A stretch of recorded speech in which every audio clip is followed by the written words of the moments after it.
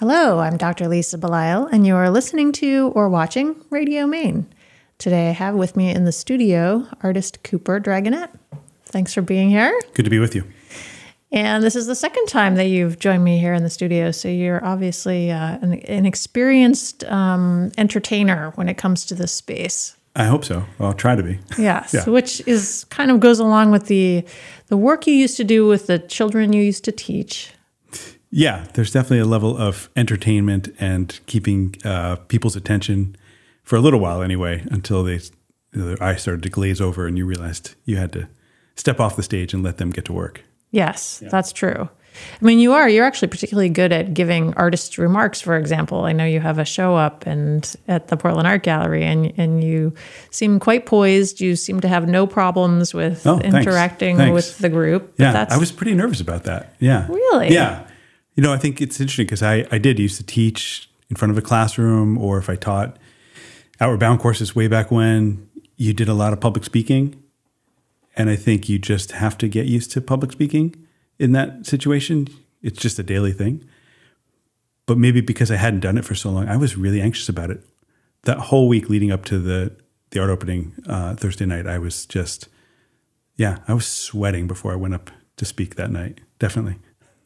So do you think if you had been in the mode and you had been doing public speaking and it was something that recently you had just kind of been practiced at, that it would have been any different for you? Maybe. And maybe you know this from your role as well. It's like that nervous energy is sometimes really good. And when it's not there, it's like, where is it? What am I going to go on? And then there's nervous energy that sort of paralyzes you. But there was we did a great workshop at the gallery with Dietland Vanderskov, and she talked about that nervousness is just energy. And I do try to remember that really rang true for me. But public speaking is different. It's really different. Yeah, but it was fun, and it's always fun to make a group of people in a room laugh. That's good. Yeah. Feels like you're off to a good start. Beats the alternative, right? Right. Yeah. Crickets. or making them cry. Yes. Yeah. Or they leave. Yes. Yeah. Right. That's even worse. Yeah. Well, you're bringing up something that's, I think, not that unusual for many people who are in the art field, which is that you're asked to interface with the public and do it in kind of a big way every so often. Yeah. And that's not always comfortable for people. Right. Yeah. I mean, it's a pretty solo pursuit. It definitely, for myself anyway, it's very quiet, very solitary. Maybe sometimes I'll be listening to a podcast or music, but you're definitely locked in with your own thoughts and decision-making process. And then at some point of the day, you got to put down your brushes and sort of step back into the rest of the world, and that takes a little adjusting. But the day-to-day is pretty solitary, and I love that about it. I love the quiet and the sort of focus that you get just from being alone with a painting or a couple paintings in the studio or working plein air. I feel pretty fortunate to have that as part of my regular daily routine. I remember when I was doing a lot of writing and not as much doctoring, and in the kind of the emergence, it was like being a sea monster almost, and kind of like rising up out of the depths of the ocean to actually interface with human beings on the planet. Yeah. It was that very weird feeling that, I actually have to use my mouth and form words to talk with people. Yeah. Yeah. I mean, I often don't answer the phone during that space, which is a good and a bad thing. I mean, I guess I look and see who's calling, but I don't want that. I don't want to break the spell almost, right? And so stepping out of it for any reason, it takes a while to get back into that groove. I guess you're just in the zone, aren't you? You just get into the zone and you don't want to step out of it because things are going well. And I find like listening to music or listening to a podcast, you can't do it with writing. At least I couldn't. Maybe music, but especially listening to a good podcast where somebody's talking about an interesting subject. it seems to take away some element of the, I don't know, the critical part of painting, because it's, every brushstroke is like making a decision. Every color choice is a decision. And it's so easy to start beating yourself up about it, and easy to, think it's going in the wrong direction. And there's something about having that other voice, in your ear while you're listening to somebody else speak. I don't know. It seems like that has been very helpful for me anyway, in just staying out of the weeds and feeling like the painting is heading in a good direction, and I'm not kicking myself the whole way through it. So yeah, that's always kind of an interesting process, is to have that going at the same time. I almost purposely now try to get something going to listen to when I start a painting. Yeah. I mean, that's so fascinating, because I'm actually I'm envisioning Cooper's neurons that are like kind of just like, it's almost like you're babysitting them somehow. Like the critical neurons on this side, they're eliciting, they're occupied. Yeah. It's like the children, you've sent the children off to Sunday school, and they're gonna go do their thing. Yeah. And then you're gonna be able to do your other thing over on the other side of your brain. Yeah. Yeah. No, I mean, you're just reminding me that sometimes, if you walked by my studio, you'd think, why is that man dancing while he's painting? But if there's like a really good tune playing or an album, it all sort of seems to work together. The painting process, good music, it becomes fun for sure. But I think it becomes fun because I've tuned out that critical part of my brain that's, saying this is terrible, this is awful, you should put this, in the garbage, start over. That seems to have been tamped down by whatever I'm listening to. Yeah. I mean, that's such a funny thing that I think that many people who try to have more than one existence often struggle with. And I know that for me, I can do an excellent job incorporating creativity into my day-to-day life as a doctor and as a healthcare person.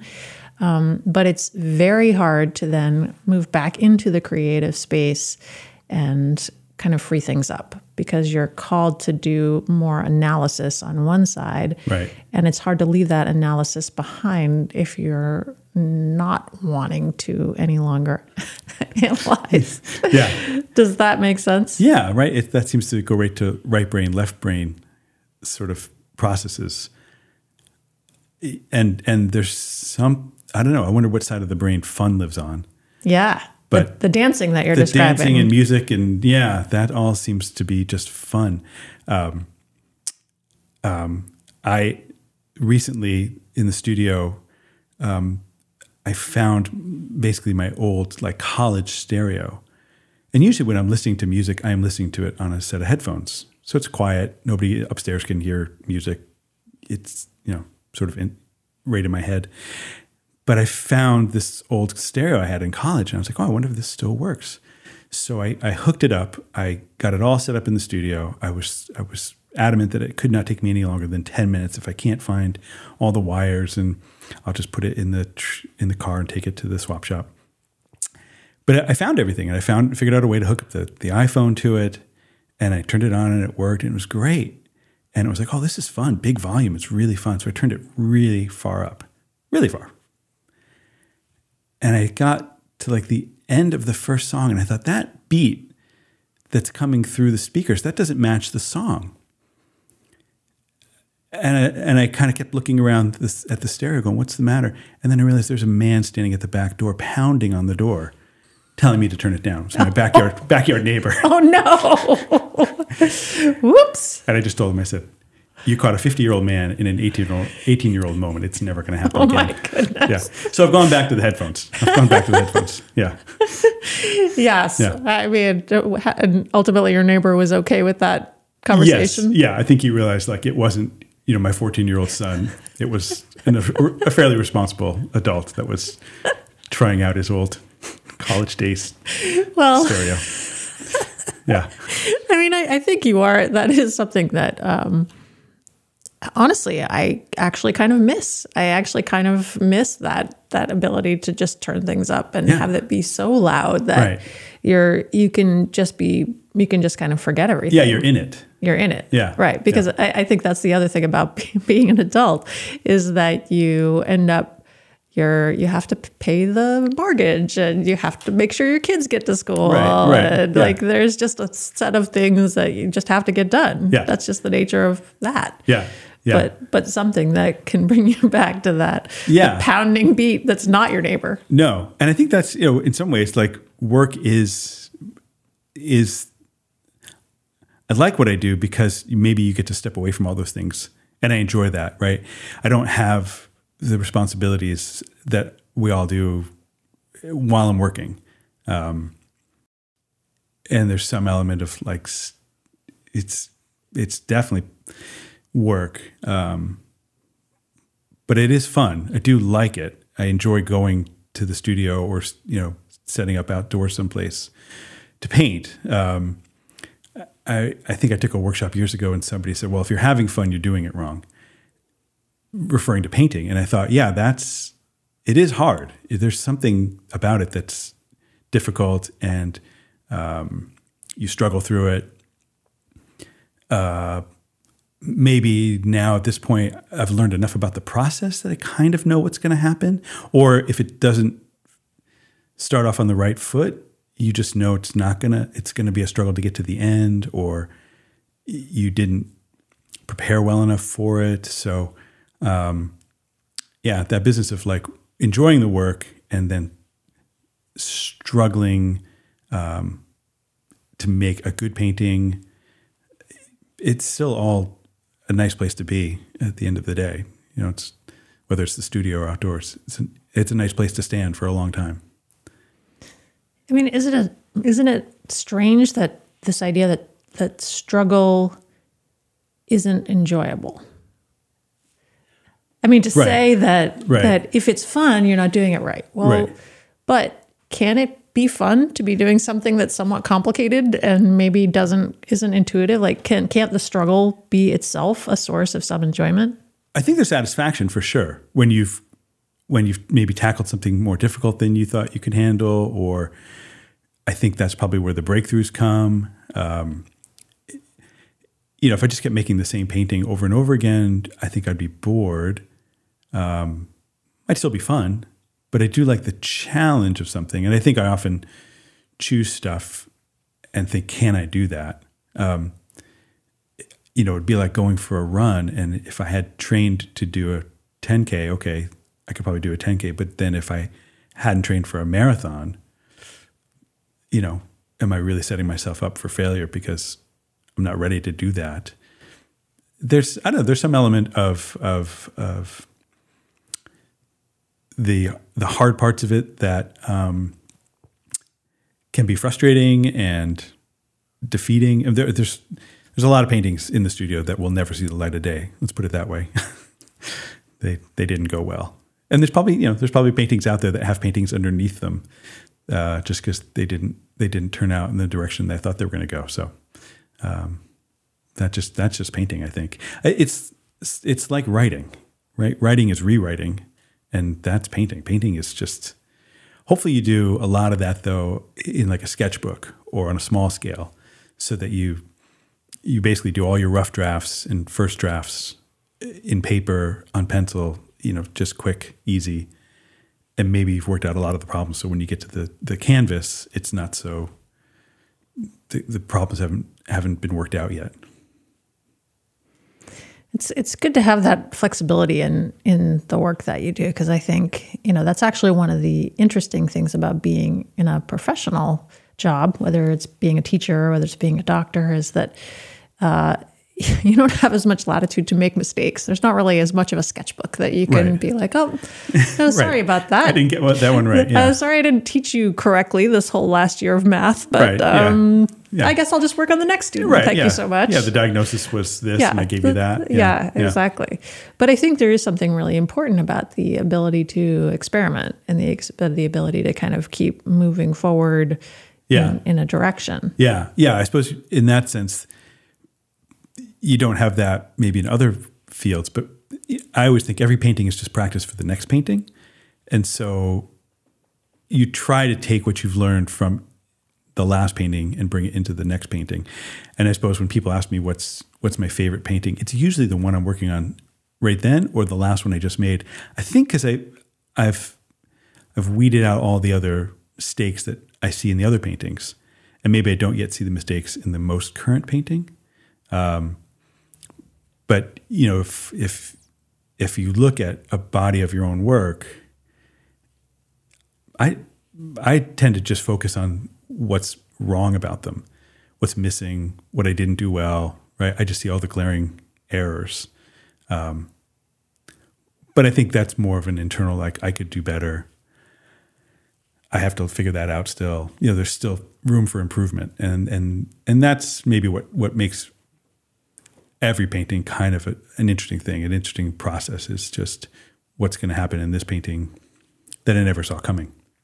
So there's always some other layer of the onion to get to. Yeah.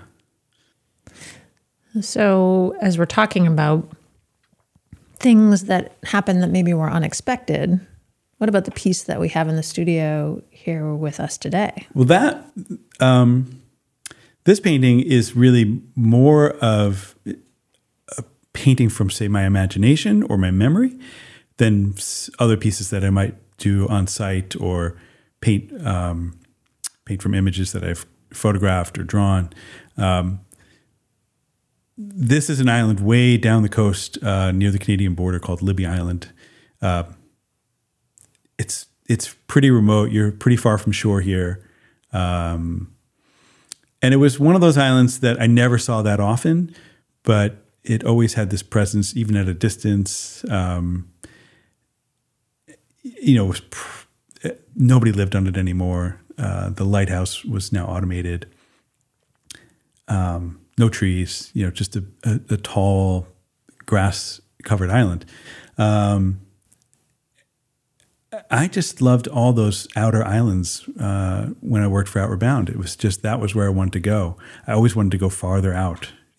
How far out could we go? When we were, little boats that were like lifeboats, often we had to row them to get to where we were going. And the outer islands were always the most interesting. Either they were barren, unoccupied anymore, preserved, or islands, say, like Matinicus or Monhegan, these island communities that were fairly remote. That most of the time, those populations dwindled down to just a few hundred people, a couple hundred people in the winters. And the farther down east you went, the fewer people there were on those outer islands. So I just always was drawn to those places when I first learned about the coast of Maine. The remoteness of it. And so this piece here, it all seemed to come together fairly quickly. I mean, I think I knew how I wanted to compose it, but then I struggled with things like the water and the texture of the rocks in the distance. I know I painted that water in the foreground 3 or 4 times, just never, even after I got it framed, I thought I was going to bring it back home and fix it again. But maybe there was some a little time between having dropped it off with the framers and then picking it up again. I thought, oh no, it's okay. Like it's fine as it is. And I'm not gonna make it any better with the tools I have and the abilities I have. So that's as far as I could get with it.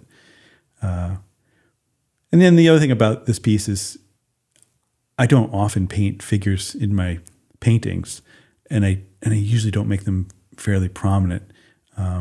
But I like the solitary aspect of this one lobsterman, the island, this house that, is it a house? Is it just a shed? Is there anybody in it? That's not a dynamic I put into paintings, but I did like that connection between the island and the lobsterman in this one. So when you saw Libby Island, was there actually a lobster boat next to it? Was there a guy in a lobster boat? No, that's probably just, again, these are just components of memories. A lobsterman working on the coast way out away from shore, down east. It's amazing when you go down east in a sailboat or probably even by land. Once you get past Acadia and Bar Harbor, it's a totally different coastline. It's a different population. It doesn't seem like tourism reaches that far past it. Maybe more so now. It's been a while since I've spent a lot of time down there. But as soon as you got past Acadia, it was rare that we ever saw another sailboat. And so the only people we would see were lobstermen, and they came from towns like Korea or Goldsboro or Jonesport. And those were the only other sort of humans you saw while you were out in those outer islands. It seemed like that was their backyard, and you were just traveling through it. Are you telling yourself, as you're creating your pieces, are you telling yourself a story? Are you trying to, I know that you do a lot of work that's outside and, landscape oriented. So that's a story of a sort. Right. But this seems like a different. Yeah. Yeah. I feel like my work is, I don't know if it's taking a turn or it's just on a tangent right now, but, painting plein air often feels like I'm recording that moment when I'm there. And there's some element of it feeling a little bit like painting a postcard. And one of the things we talked about recently at the gallery was the idea of memory, of missing things. And so I think the driver of a lot of my work, at least in this latest body of work, is that idea of missing things in memory. And I just don't see these things anymore in my day-to-day. But they were magical when I did see them. They really resonated with me. I always talk about this sunset that I saw in Matinicus Island one night when we were working with Outward Bound, and it's still the best sunset I will ever see. I've just given up looking for a better sunset. It was the best. And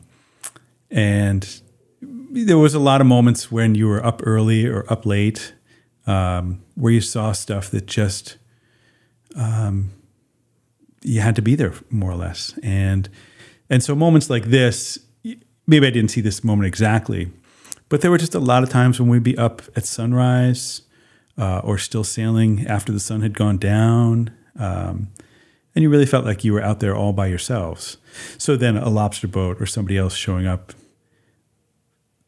it really stuck out, it just became a part of the scene and part of the memory. I don't know, when I will have time to go back to those parts of the coast. I don't know, but they definitely left their imprint on my memory. I remember when I was going through a certain phase of my life that had changed. I just had gone through a very big upheaval.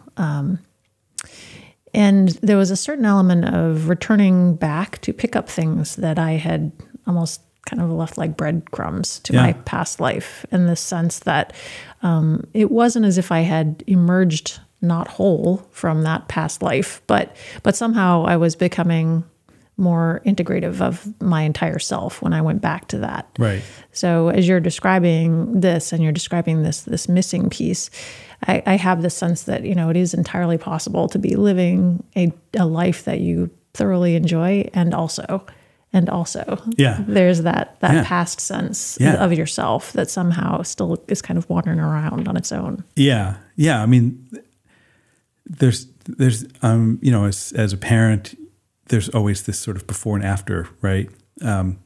Maybe marriage before and after. So there's some element of this all having been some element of my life before what? I don't know, kids, wife, house, mortgage, dogs. But it was really important at the time. The work, I loved the work. It was impactful. It seemed to have made life-changing experiences for a variety of people. But selfishly, I loved it. I loved seeing the coast. I loved sailing it. I loved exploring it. I loved knowing islands, by name. Even if I only saw them once or twice, it was like I could stand in one spot and name islands. And you just got to know the coast of Maine like you know your home, like you know your hometown. And that was pretty cool. That was just nothing as a kid from Connecticut that I had ever experienced. You know, I knew the roads names of my town, but now I was knowing these huge geographical spaces and you know, the depths of water and where certain rocks were hiding under the water, and so that was different. That was cool. And you know, we've tried to show our kids a little bit of that. And that seems to be probably the best way to get back out there is to charter a sailboat and go out with the family. But we're not up at 5 a.m, and we're definitely not sailing through the night. So it's different. It's definitely different. Well, your children are teenagers at this point? Yeah, just barely. One teenager and one 11-year-old. Yeah. So I don't know how interested they're going to be in it with mom and dad showing them around. It might be time to put them in an outward bound boat and send them off. Yeah. Yeah, that's a thought. It's getting there. Yeah. Well, you've become I believe, one of the best-selling artists at the Portland Art Gallery as great. Your art has continued to evolve. I don't know. Maybe you don't know that. Maybe I'm not allowed to say that, but here we are. There you go. Yeah. And this has been for you a very specific choice. You had to actually say, okay, I'm going to focus on this right now. Yeah. This is what my life is going to look like. And maybe it's a little scary, but this is the direction I'm going in. Yeah. I mean, I would be in trouble if I didn't say that I had help. And my wife, Jill, was, you know, hugely supportive and still is hugely supportive. And supported me through all those times when paintings didn't sell or they sold for, you know, I made little paintings and sold them for little money. And, you know, we would sit down at the kitchen table and do the books. Like, is this really working? Is this not working? You know, thankfully I had a teaching job at the time, so it afforded me some flexibility to sort of manage both things at once, painting and teaching. And so that carried me through and continued to carry me through with kids and schedule. But yeah, it was definitely a leap. And even now, you know, a painting like this painting, which is again more from imagination than say a postcard documentation of Portland Headlight or you know, some corner of Acadia. It feels like I'm taking a risk. This is something that I came up with, and so I don't know if it's going to resonate with anybody when I'm making it. I don't know if somebody's going to go, well, I don't know what that is. That's a lobster boat and some funny house on an island. I don't know where this is. I don't know what this is. So I guess maybe just taking that roll of the dice now with experimenting with different ideas of what a painting of the Maine landscape can be for myself. That feels, you know, more of a different approach, but I still love making just a straight landscape painting, just recording what I know, making paintings of places that I know, places that I'm familiar with, places that have meaning for me. I tend not to like travel with my paints or go on vacation with paints. I just don't know, you know, to step onto some landscape that I've only known for a week on vacation and then try to make a painting of it. It feels sort of forced at some level. But it's so fascinating that to you, putting yourself into the piece more through your imagination involves risk. Yeah. Because really everything that you do is one big risk, and it's all really involving pretty significantly your imagination. Yeah. I mean, I guess as artists, you're right. We just sort of throw it out there and hope it resonates with somebody, and that's maybe the risk. How risky can I get, though? I really love the work of this Cuban-American artist named Julio Larraz. He's a fairly well-known painter, and he's been well-known for a long time. And he'll paint scenes that are reminiscent of, say, a Wyeth composition, whether it's Andrew or Jamie. But But his most recent painting, I was sort of shocked, it was like a painting of the space station. And at first glance, you think, oh, this is some kind of abstract black and white image. But then you realize, like, oh, no, this is a space capsule, like at the space station. And I just thought, wow, that's really risky. That's really taking a leap. And I loved it. And I thought, could I ever do that? Could I ever start painting space stations? Who's going to want to paint a space station painting over their fireplace? That's the sort of moment when you feel like you're pulling the reins back on yourself. As much as I loved his painting, could I do it? I don't know. I don't know if I could pull it off. That was really cool. So it might be more something I do for myself. But that was a big risk. Space stations. I don't know. Well, I think what you're saying is, what is it that people will be able to relate to? Yeah. So you're kind of making a guess as to the possibility of the collective unconscious, right? You just don't really know necessarily. You know where your own head is at. You know where the people around you somewhat where their heads are at. Yeah. But what is it that's going to somehow appeal to others? Yeah. And that is kind of uncertain. Yeah. You just reminded me of a conversation I had with Emma Wilson at the gallery, because I was asking her about a couple of subject matters, a couple of topics that I thought, is this going to work in the gallery? I think it was really just like winter paintings, snow paintings. And I said, just what do you think? Should I do it? Should I include it? Not include it? And she just wrote back, just paint what you love. And I thought, oh yeah, right. That's the best approach. Just paint what you love. I don't know if that's going to take me down the road of space stations, but it's a good one to fall back on, is just paint what you love. Well, it sounds a little cliche, I think. Yeah. And Emma, I'm sorry. I don't mean you're a cliche. That is not what I'm saying.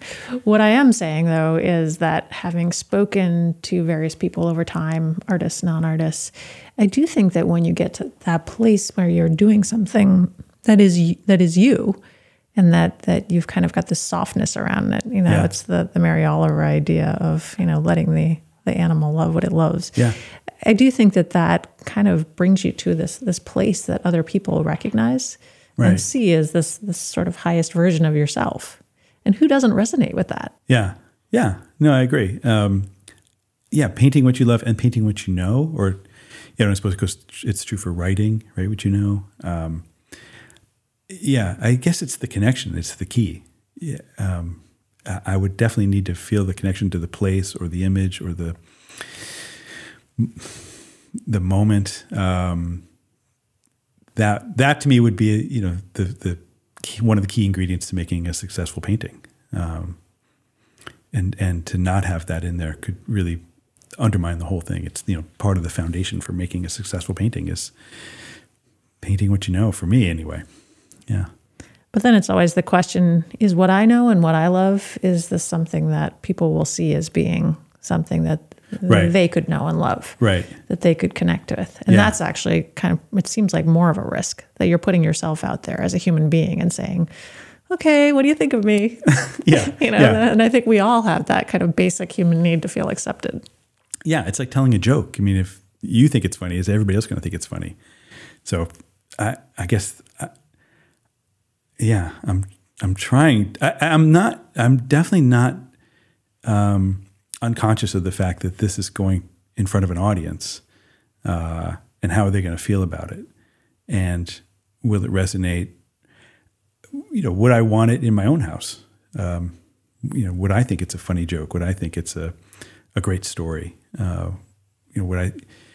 guess I'm always looking at painting as analogies for something, and painting could be cooking, painting is building a house, and all those things. And so all those ingredients that go into making a great meal or building a home, that's all there in painting as well. It's got to have a strong foundation, but the details matter. The composition is key, presentation, all of that seems to be important in making a painting. And then whether it resonates with somebody or not, I suppose that's up to them, if they think it's a good-looking painting, or if they want it in their home. That's always the sort of That's the best award of all, is when somebody decides to bring it home with them. That's the best. Oh, okay, that worked. Okay, you like it enough to bring it home with you. That feels pretty good. Well, I've enjoyed again our conversation. I think every time I talk to you, I learn a little bit more, and also I think you're talking about things that many of us can relate to, especially people who have lived a certain number of years on the planet. Right. I think it's just kind of a common thing that happens over time. But sometimes taking the time to reflect on it, I think, is something that we don't do. Right. No, not enough anyway. Yeah. Yeah. So I appreciate your willingness to do that with me today. Thank you for having me. I've been speaking with artist Cooper Dragonette. You can see his work at the Portland Art Gallery or on the Portland Art Gallery website.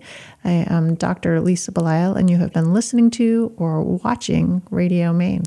Thanks for being here today. Thank you.